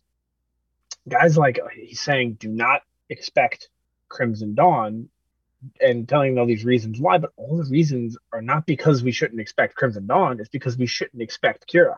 Yes. So if it's not her, then we have no reason to not expect Crimson Dawn. And it's like in the comics, she's up to this and that, and she wouldn't be a villain, and this and that overlaps with canon. But what if it's not her? There you go. All right, so we'll put that out there. We'll put that nugget on the board here, see if we're right on this. We're probably not, but we'll throw it out there anyway. But it would be amazing. It would be amazing. This would be the only way, I think, to redeem this shelf. They got something like that pulled off. But we're going to end it here. Get some social media handles out. Pete, if people want to follow you, how can they do that? At PJ Considori29 on Twitter. Just did a podcast for Back to Basics. So it'll be up on my Instagram too, PeterJ392. And of course, all of these podcasts I put up there and all the hockey content's on there as well. So definitely give me a follow. Yeah, and Nick, I know you don't give your handle out yet. You're still accumulating followers. Who is your follow suggestion of the week? It has to be the same one that I gave you last week because I said on the day off, I said on January 10th that that this handle was going to announce the firing of Joe Judge. They did it on the 11th. So you got to follow the Giants and see who we bring in to fix this team. If they bring in anyone to fix the team, hopefully they do. All right. You can also follow me on Twitter at mphillips331. That's MPHILIPS331. I mentioned here, follow our feed, the Sky Guys podcast feed. Pete, you get the episodes early there. You get them the day after you record. If you follow the regular Justice and Suffering feed, this week we did a lot of NFL talk, but you get it there. You got to wait a few days. So make sure you subscribe to this one. Follow the feed. Just follow the Sky Guys feed. Absolutely. I want to thank you guys again for coming on. We'll be back next week to recap Chapter 4 of the Book of Boba Fett. See if we're any closer to the appearance of Grand Admiral Thrawn right after this.